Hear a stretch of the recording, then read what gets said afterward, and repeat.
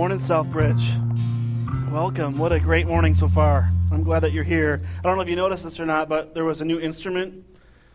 Last week was bluegrass. I don't know if you like that. That was last week, and this week is the laid-back session. What is this instrument? Southbridge Lounge is what we're going to I don't feel comfortable saying that. What is this instrument?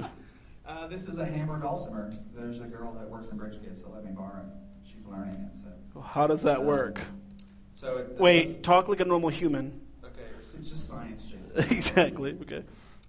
So it's kind of like a piano, but instead of the keys being attached to the mallets and the dampers, you use your hands. Wait, you're already talking weird. Just show us how it works. Just show us. Okay. So we play. That sounds good.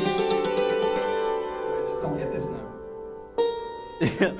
And how long have you been playing? About 5 hours. Yeah, that's the point. That's the point I wanted to point out. Our worship pastor is not a normal human. Okay. There's things about him that are weird. I want to thank the worship team. They don't get much gratitude. Last week, the team, different folks on the team came ready to lead us in worship, and this week, and every time that we come together, we sing about the goodness of our Lord. We sing the gospel. So the style might be different, but the nature and the theme is the same, and that is to make much of Christ. We sing the gospel, and believers need the gospel as much as those that don't need Christ. It's the gospel that enriches our lives, emboldens us to live on mission for Him. So, and Jad, I just want to thank you for being our worship pastor. Probably, next to, probably closer, next to being a lead pastor of a church, the worship pastor faces much criticism. And so I'm thankful that he leads me in worship, and the team as well. Well, good morning. I'm glad to be here this morning. We continue our series, Movement. I hope that you're glad to be here. I'm grateful for the opportunity that our lead pastor, Scott Lear, gives me to teach every once in a while. And this morning we're on the same study, the same series here, Movement, which is really the study of the book of Acts. So if you have a copy of the scriptures, you can turn to Acts chapter 11. And kind of playing off this idea of a new instrument, I wanted to look at the scripture today and really was challenged this last few weeks thinking that this passage is really about being instruments in God's hands. There may be a book that you know of, or you should add it to your library, called Instruments in the Redeemer's Hands. And this is the same idea this morning. What would it look like to be a new instrument in God's hands for the glory of Him? For the sake of the gospel and for His glory, for the sake of others. And I think our text this morning points us right toward that. And really what's going to come down to is, are we willing? Each one of us individually, are we willing? How would God want to use us? I think the text answers this, how He might want to use you as a certain instrument for His glory, for the sake of others. And the question I've been wondering the last few weeks is just, who would benefit from such self-sacrifice? So let's go to the Lord in prayer as we turn to His word and ask Him to instruct us this morning. Our Heavenly Father, we come before You. We recognize that You are the Lord. And we want You to teach us. We want You to instruct us. We want You to guide and lead us. And Lord, we invite You to do what it is that only You can do, and that's turn a heart. Expose us to ourselves, Lord, our impure motives, our secret sins. And Lord, help us be willing to deny ourselves to follow You. We need Your help to even do that. So Lord, as we turn open Your word and look at those that have gone on before us in the faith, God, would You use their testimony of Your goodness in their life to challenge us and change us so that we could, Lord, be the church that You desire. So we pray these things in Jesus' name. Amen. All right, Acts chapter 11, and we're going to start in verse 19. By way of review, in Acts chapter 8, for those that have come to know Jesus Christ as their Savior, those that have converted from Judaism to following Christ, we see that in time there's a movement of these people. They grow and grow in number. There's leadership involved with these people, but then a great persecution breaks out against them in Acts chapter 8, and it's led and approved by a guy named Saul. Acts chapter 9 talks about the life of Saul and how he's basically confronted by the Lord and turns his life over to Christ. And we follow Saul through to Jerusalem, back to Tarsus. In Acts chapter 10, we see that from that persecution, there's believers that are going out and sharing the gospel, and some are coming to Christ outside of Judaism. So now we have Gentiles coming to Christ, and we follow the Apostle Peter as he goes and shares the gospel with Cornelius and his household, and they come to know the Lord. So now the gospel's gone out to Gentiles in that moment. And then we come to Acts chapter 11. In the beginning of Acts chapter 11, there's believers that were formerly those practicing Judaism that have now questioned, can the gospel go out to all people? And Peter verifies on behalf of the Lord that, yes, the gospel is going to go throughout the earth, which we've seen from Acts chapter 1, verse 8, that God's mission is that for those that are following Him, that they take the gospel wherever they go. Hopefully then, Lord willing, all around the world. And now we come to our passage, and it's almost as if Luke, the author of the book of Acts, goes back to that persecution in Acts chapter 8, verse 4. And here we are, verse 19. Now those who had been scattered by persecution in connection with Stephen traveled as far as Phoenicia, Cyprus, and Antioch, telling the message only to Jews. And we've come to learn that so far, as Luke has laid that out for us. Some people were just really struggling with sharing the gospel with those that weren't like them. And this was deeply embedded in Judaism, that we hate the Gentiles. So Luke has already showed us that. Verse 20. Some of them, however, so a contrast, men of Cyprus and Cyrene, went to Antioch and began to speak to the Greeks also, telling them the good news about the Lord Jesus. Verse 21. The Lord's hand was with them, and a great number of people believed and turned, two different things, to the Lord. What I see here immediately when we're talking about being used by the Lord, people being used by the Lord, is we see the Lord wants to use people as an instrument to engage the world, to engage others. So we know that he wants to use people to do that, and he wants to use you to do that.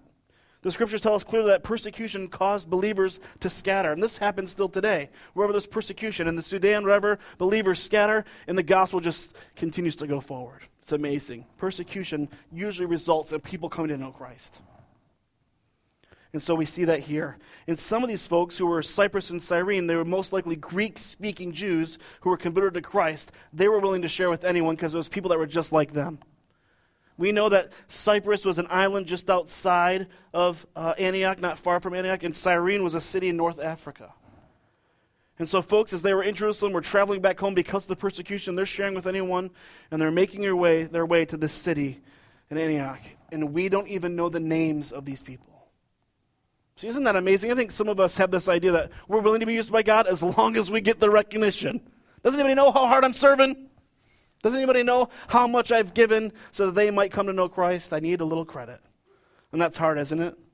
We want credit for the work we've done. And right here we see these unnamed Greek-speaking converts to Christ sharing the gospel.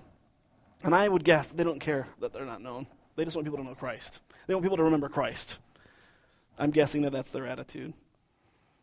And they make their way to Antioch. And here's what we know about Antioch. Antioch was the metropolis of Syria. Next to Rome and Alexandria, it was next to those two cities in size, wealth, power, a place of great business and commerce, a known place, a popular city. It was also known for the Temple of Daphne, and where you would go there to practice, you would worship Daphne, you'd worship your gods, and you would do so through temple prostitution. So this place was popular because people want to worship a way that feels good to them, and this was a way that felt good to them. And so they encouraged one another to worship this way. And this place became known really around the known world. In fact, throughout the world, the phrase, the morals of Daphne was slang for depravity. So Antioch is filled with immorality, and these persecuted believers make their way to this place and start sharing the gospel. These unnamed Greek-speaking Jesus followers came and shared the gospel. And there's something unique about them that I think ought to be said of every believer that's living on mission. It's found in verse 21. Did you see it? Verse 21. And the Lord's hand was with them. The Lord's hand was with them. In Scripture, when we read about God's hand being with someone or against or for, really it was talking about is his presence and power. The psalmist talks about being in the Lord's righteous right hand. It's an idea of his power. I can remember growing up and holding my dad's hand on a walk. I can remember him pulling me up out of pools before and grabbing me when I didn't want to be grabbed. And there was power. Well, this is our Heavenly Father. And you don't want to be on the against side of the Lord's hand. That's a tip. That's a free tip from Toby for you. The Scripture talks about the Lord's hand over and over again. In fact, this week in the Embrace Group study guide, the curriculum that we put out every Friday, I put a little section there talking about you should go and investigate BibleGateway.com and just enter in the phrase, search the phrase, the Lord's hand, the hand of the Lord, and see how many examples come up. And I brought a couple with me this morning. In Exodus chapter 3, we said the Lord is speaking to Moses about the plan of getting his people away from captivity. So the Lord is speaking with Moses when he says this, but I know that the king of Egypt, that is Pharaoh, will not let you go unless a mighty hand compels him. Verse 20. So I will stretch out my hand and strike the Egyptians with the wonders that I'll perform among them. After that, he'll let you go. The Lord's hand relays the idea of his presence and his power. Do you remember this song is a little one? He's got the whole world. He's capable, is what that song is about. He's capable. Here's another example then of that passage, that promise of the Lord coming to fruition in Exodus chapter 14, verse 31. And when the Israelites saw the great power of the Lord displayed, in the NIV translation from 2011 talks about the hand, when they saw the hand of the Lord. Former translations say when they saw the work of the Lord. That word work can sometimes be translated as hand. When the Israelites saw the great power of the Lord displayed against the Egyptians, the people feared the Lord and put their trust in him and in Moses his servant. See, we see this phrase, the hand of the Lord, over and over again in Scripture. Sometimes, especially in the Old Testament, sometimes we see that's against. In 1 Samuel, it says that it's against the Philistines. You don't want to be on that team.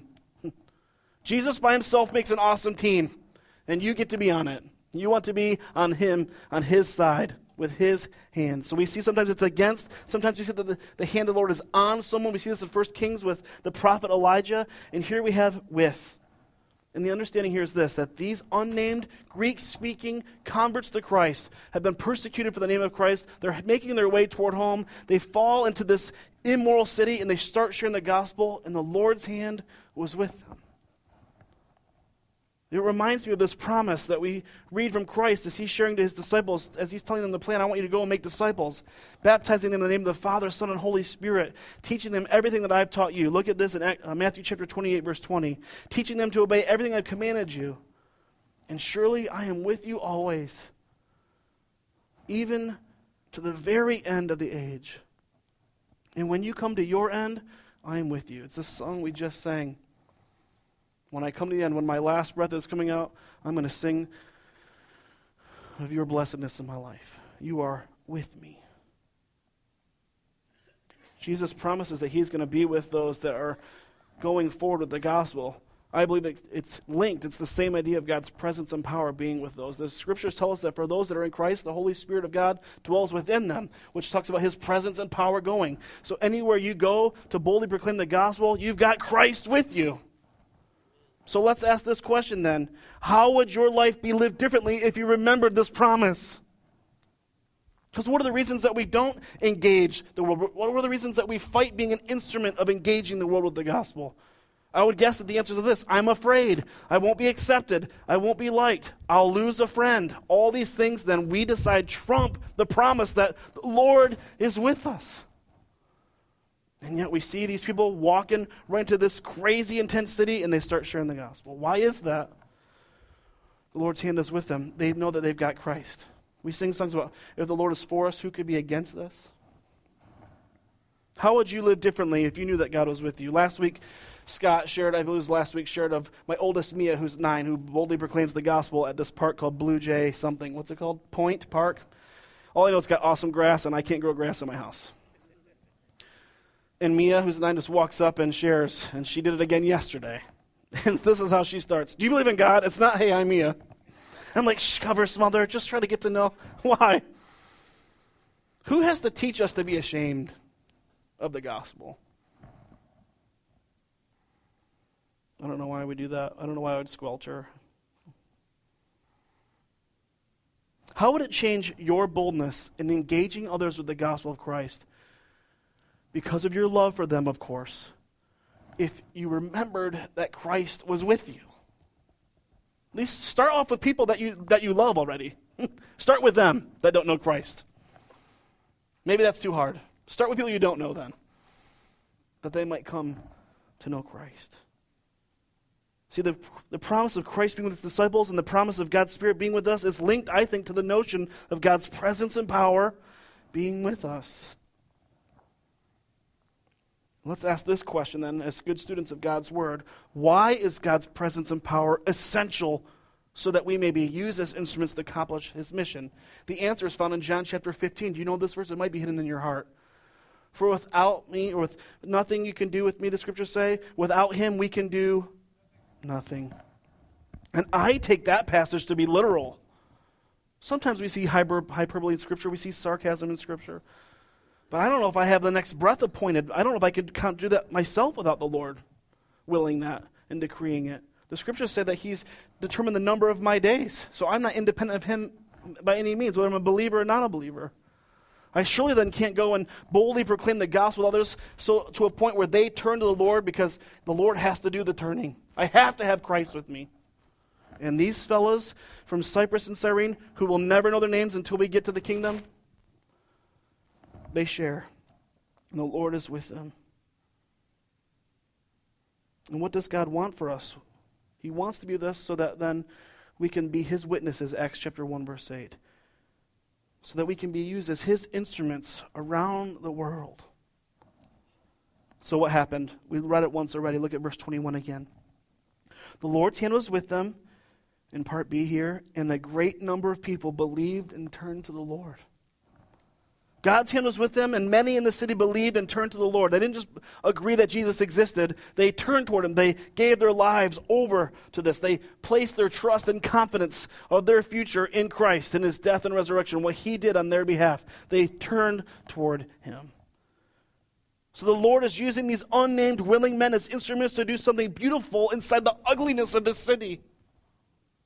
And I don't really know how different this city is from Raleigh, to be honest with you. We might not have the temple. We have our own temples. And I believe when we commit to do God's will for God's glory, his hand will be with us. I think we can claim that. He will lead, guide, work in and through us for the sake of others. So the question is this, when it comes to being used as an instrument for engaging the world with the gospel of Jesus Christ, the question simply is this: who will you engage with the gospel, loved ones? Who? Who is your person? We talk about our 1, we talk about our 10 at Southbridge. Who is the person that God has brought into your life, or brought you into their life at work? Maybe they're in your family, their own children that have come into your life. Who will you share with? That's the mission. But sometimes we make life about a different mission, don't we? We make our mission about what we want. We say their needs, but actually it's probably most of our wants. We make the mission ourselves, our happiness, which is related to happenstance, things that happen to us. Feeling good. I love to feel good. I don't like to sweat. So why would I participate in anything that's anti that mission? No, but sometimes our mission is at cross purposes with God's mission, which is making the cross known, the cross of Jesus Christ. At one point in history, far-off lands knew of Antioch's immorality, but now, as a result of the Lord's hand working through unnamed men from Cyprus and Cyrene, a new report is flowing from it.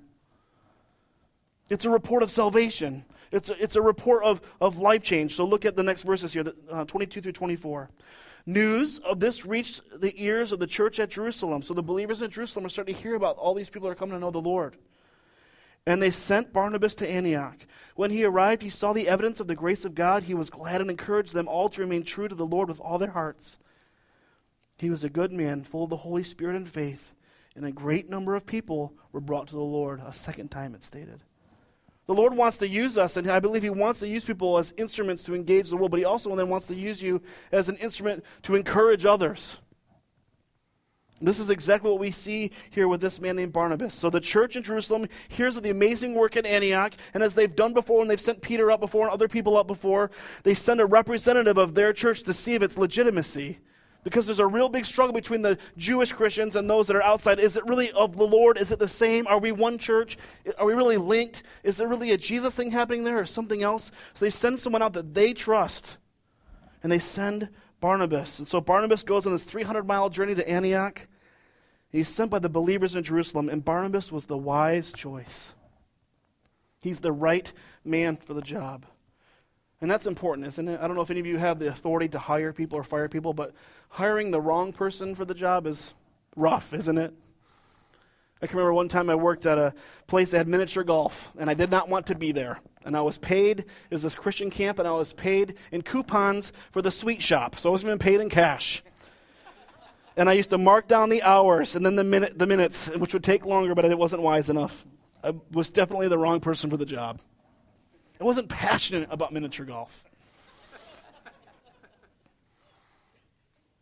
A better example, if you don't hire people and that's foreign to you, is the idea of using the wrong tool for the job. I can remember one time helping a person from our church paint. We had to open up these paint cans as we got started, and I didn't have anything to open up the cans of paint, so I used his car keys and I snapped his car key. I know, I'm in the future too. No one was there to tell me otherwise. That was the wrong instrument to use. I'll never forget it. Barnabas is the right person. He's the right person for the place, the position, the people. And the scriptures tell us why. Look at verse 23 again. I don't want to miss it.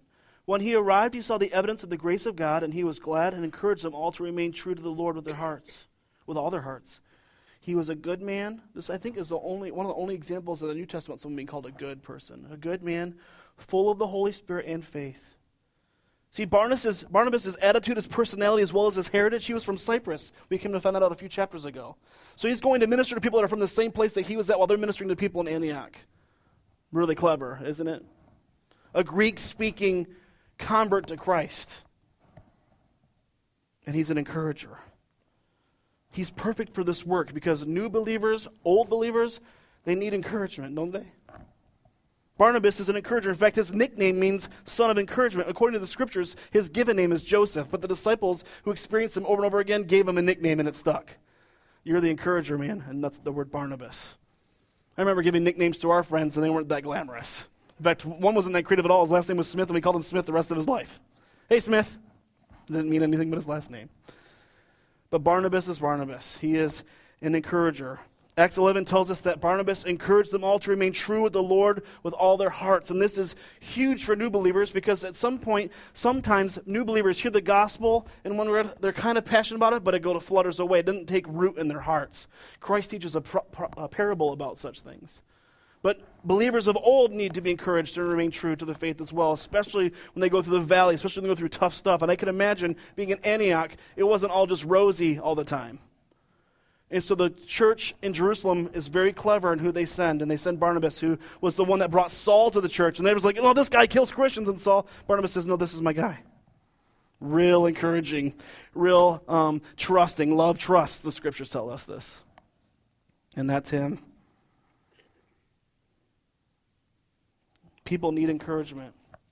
This is why at church here we offer our embrace groups. A reason is so that people will be encouraged. This is why we offer Celebrate Recovery, so people can be encouraged in their pursuit of freedom, who is Christ himself. The scriptures direct us to encourage one another. It's not just one person that had the special ability to encourage. It's actually a command for all believers. Hebrews chapter 3, verse 12 through 14 gives us a glimpse of what it should be like within the church, meaning believers. See to it, brothers, that means Christians, that none of you has a sinful heart, unbelieving heart, that turns away from the living God. That's what Barnabas is encouraging these people to not turn away from the Lord. Next verse. But encourage one another daily, as long as it's called today. Tomorrow may never come, and tomorrow has enough trouble for its own day. That's what Jesus teaches us. And today is rough enough, isn't it? And we need to be encouraged, so that none of you may be hardened by sin's deceitfulness.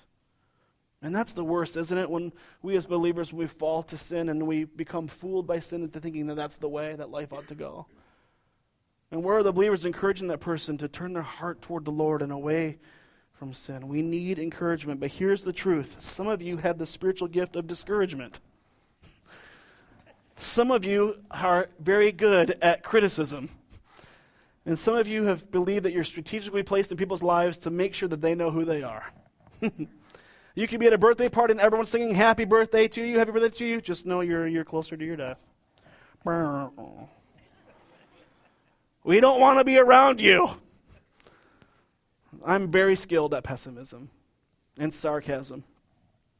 But that has never been known to bring life. And people want to be around encouragers. They need it. The scriptures command it. Will you be an instrument used by God to encourage other people in their faith? Somebody say, well, I'm a realist. Yes, you're a real jerk. Yeah. Can you encourage people? Can I encourage people? Will I be willing? And the Lord is willing to use you as an instrument for such, just as he did with Barnabas. So let's ask the question, loved ones, who do you know in your life that needs encouragement in the faith from you? It's easy to shot call about people, especially other believers, when we don't believe that they're performing like they ought to. When we are pretty sure that they're not imitating Christ. And there is a way to actually inform someone of that by encouraging them and uplifting them at the same time, telling them the truth of that they're going the wrong way. Did you know that? It's possible. And the way it's possible is because the person hearing from you knows that you're for them. You're not just wanting to criticize them to show how different you are and I'm above you. Saying, I know what it's like to live in this world. I live in an Antioch. I just want to encourage you to keep fighting for the faith, to persevere. I want to encourage you to live on mission today. I encourage you to love your wife as Christ loves the church today. I encourage you to train up your children the way they should go. I encourage you not to forsake the gathering of believers. I encourage you to get involved with other believers and encourage them. They can all be said to people that aren't doing those things, but it's a way of saying it that you're for them. So the Lord perfectly uses these unnamed men from Cyprus and Cyrene to start the work, and then Barnabas to continue it, and he was perfect for the job. He was full of faith, the scriptures say. He was full of the Spirit, ready and willing to do the good work that God desired. And I believe that God is calling people today, right now, July 28th, 2013, to be the perfect instrument for his purposes. And that could be here. He might be preparing you to go somewhere else in the States or abroad. I believe that's happening through this church right now. I bet there's someone here that he's been teaching you lately that you can trust him implicitly. You can trust that he's with you so that you'd be free to go wherever he leads you. How is it possible these folks just walk into a new city that they don't know about? Or Barnabas leaves the comfort of Jerusalem and the believers there, the for sure thing there, and walks into this thing of uncertainty because they know the Lord is with them. Let's ask the question then, am I willing to be used? The Lord uses those that are willing. He crafts you, molds you into the usable instrument for the good works that he prepared in advance for you to do. That's what Ephesians chapter 2, verse 10 says. Ephesians chapter 2, 8, and 9 are the really popular ones. For by grace are you saved through faith, and this isn't of yourselves, so no one can brag about it. It's the gift of God unto eternal life. But verse 10 talks about that you are God's masterpiece, where there's poema, which means work of art, which you were created to do. You're created as this work of art. You're being built and molded and crafted. The next part of the verse says this, to do good works which God prepared from the beginning of time. So in God's sovereignty, when he turned your heart toward him, and for me it was in 1984, he starts building you and crafting you and letting you go through the ebb and flow in life, the highs and lows of life. And usually it's the lows of life that we learn the most about Christ. That he builds us, he sanctifies us the most, usually I would guess, during the low parts of life, the hard parts of life. But not for yourself, it's so that you could be used as an instrument for the engaging and the encouraging of others. Are you willing? How do we know that this engaging encouragement worked here in this text? Well, the Bible tells us. Look at part B here, verse 24 again. He was a good man, full of faith in the Holy Spirit, and a great number of people were brought to the Lord. It's working. God's mission is being accomplished. Great number means massive multitudes. So again, now we have this mega thing happening here, just like in Jerusalem. This church in Antioch started growing, is what the Bible's saying. It started happening and working. The Lord used Barnabas then as an instrument for life change in others. And the truth is that God will use people of faith that are willing to be filled by his Spirit to accomplish his mission. Are you willing? And as the church in Antioch grew, there were more people and more people coming, more people that needed to be encouraged and equipped. So they need more people to do the work, and that's the next part. Look at verse 25. Then Barnabas went to Tarsus to find Saul. Many scholars believe that Saul, once he went to Tarsus, was sharing the gospel with everyone. He experienced a lot of his trials and sufferings at that point. And when it says went to, it means that he searched for him. And when he goes to find him, it was a hard work to find him. So Saul's been ministering to people. Barnabas wants him to be his teammate to come help and enrich the lives of the people in Antioch. And he finds him. When he finally finds him, he brings him to Antioch. So for a whole year, Barnabas and Saul met with the church and taught great numbers of people. The disciples were called Christians first at Antioch. So I believe the Lord wants to use us. He wants to use us as instrument to engage this world, to encourage other believers, and also to equip others with the gospel and for the gospel. He wants to use you as an instrument of equipping in other people's lives.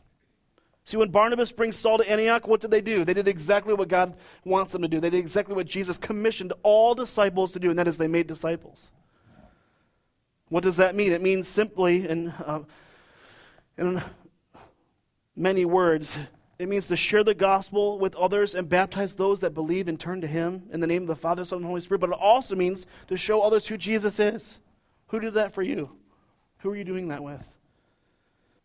It means to show others who they are in light of Jesus and what God wants, to show people what God's word is and its meaning for their life, to train men, women, and children to imitate Christ and to live out the gospel, to train them toward doctrinal maturity, that they wouldn't stay babes in the faith, but they'd grow old in the faith, old spiritually mature.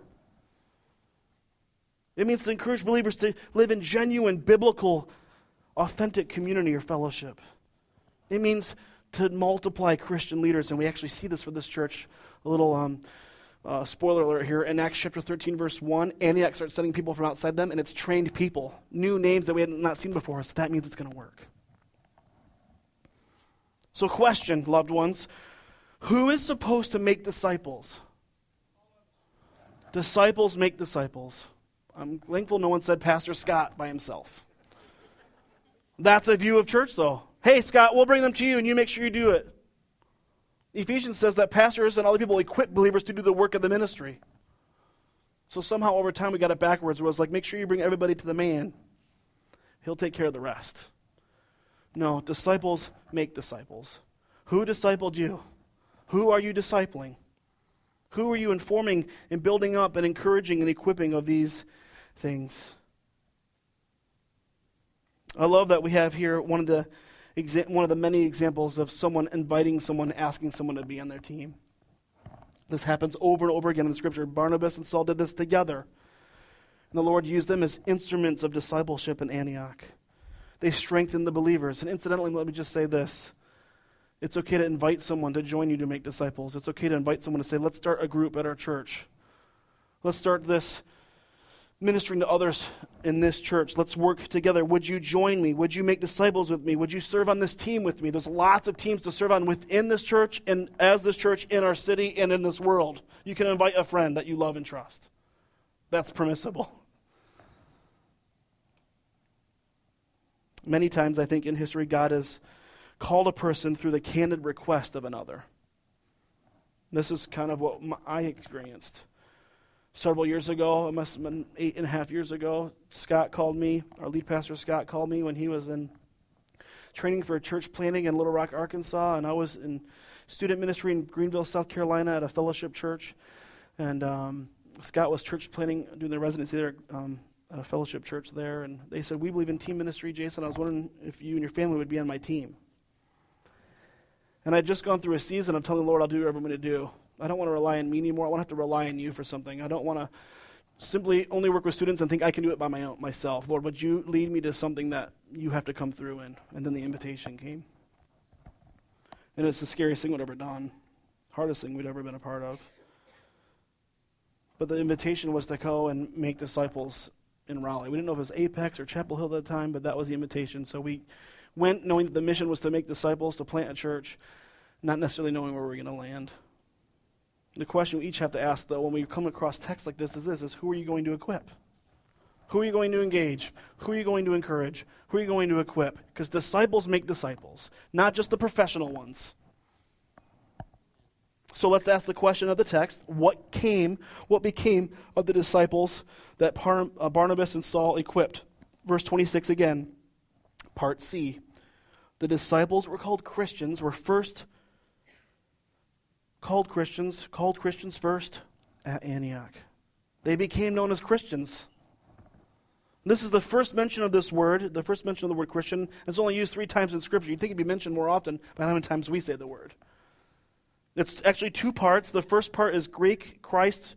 It means Messiah. And I-A-N-S, the suffix, is a Latin suffix which means the party of, or the followers of. So it means belonging to the party of. So put together, it means Christ party. I don't know if it always looks like a Christ party. Christ people, followers of Messiah. This term was probably most likely given by the Greeks, the pagans, upon these Jesus followers to distinct them from the Jews. The Jews wouldn't have done this because they don't believe that Jesus is the Messiah. So they wouldn't call these people Messiah followers because they don't think that Jesus is the way.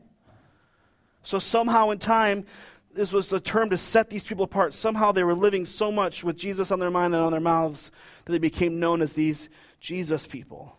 I read this week that during the British colonial era, that the word Christian became synonymous with Englishmen in India. So it didn't matter how much a person lived like a godly life or an immoral life, that or whatever, that didn't matter. If you're an Englishman, you were Christian. What do you think this word has come to mean now? Anti-people group, pro this.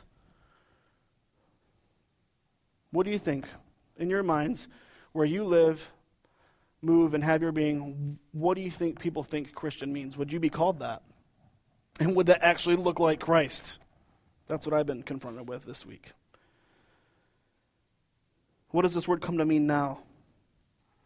What do you think, what others accuse you of being one? And you may say, you know what does it matter what other people think? And I think that's half true, except for it matters what the Lord thinks. And we want people to have an accurate view of the Lord. The scripture tells us to imitate Christ as good little children. How are we doing?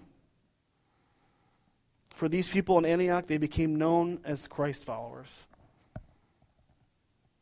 We're to be Christ's witnesses. Does our witness point to him or to something else? What definition of Christian does your life, does my life reveal to God, do you think? I've been wondering this week for myself, does my life look like the hand of God is all over me? All throughout my life? Or maybe just on Sundays and Monday through Saturdays for me. And when someone hangs out with you, do they kind of catch like Holy Spirit residue from you? I know people that are like that. Does your life seem to be a little bit like Jesus? I'm guessing that if you ask the Lord to use you as an instrument to engage the world of the gospel, to encourage other believers, to equip other people, this will be the accusation of your life. You seem a little bit like Jesus. And that would be a great accusation, wouldn't it?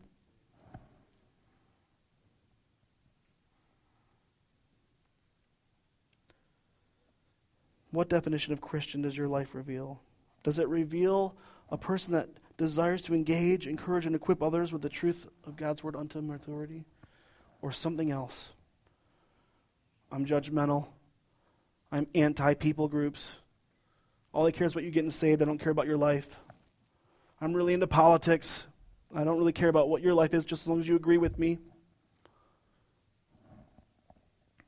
I read this week that Christians didn't call themselves Christians until the 2nd century. Have you heard that before?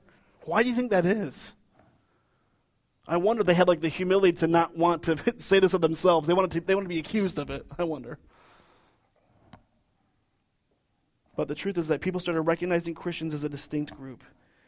And from this group, ministry started going from it to others. And we don't always get to see the fruit of being used by God. That's the truth.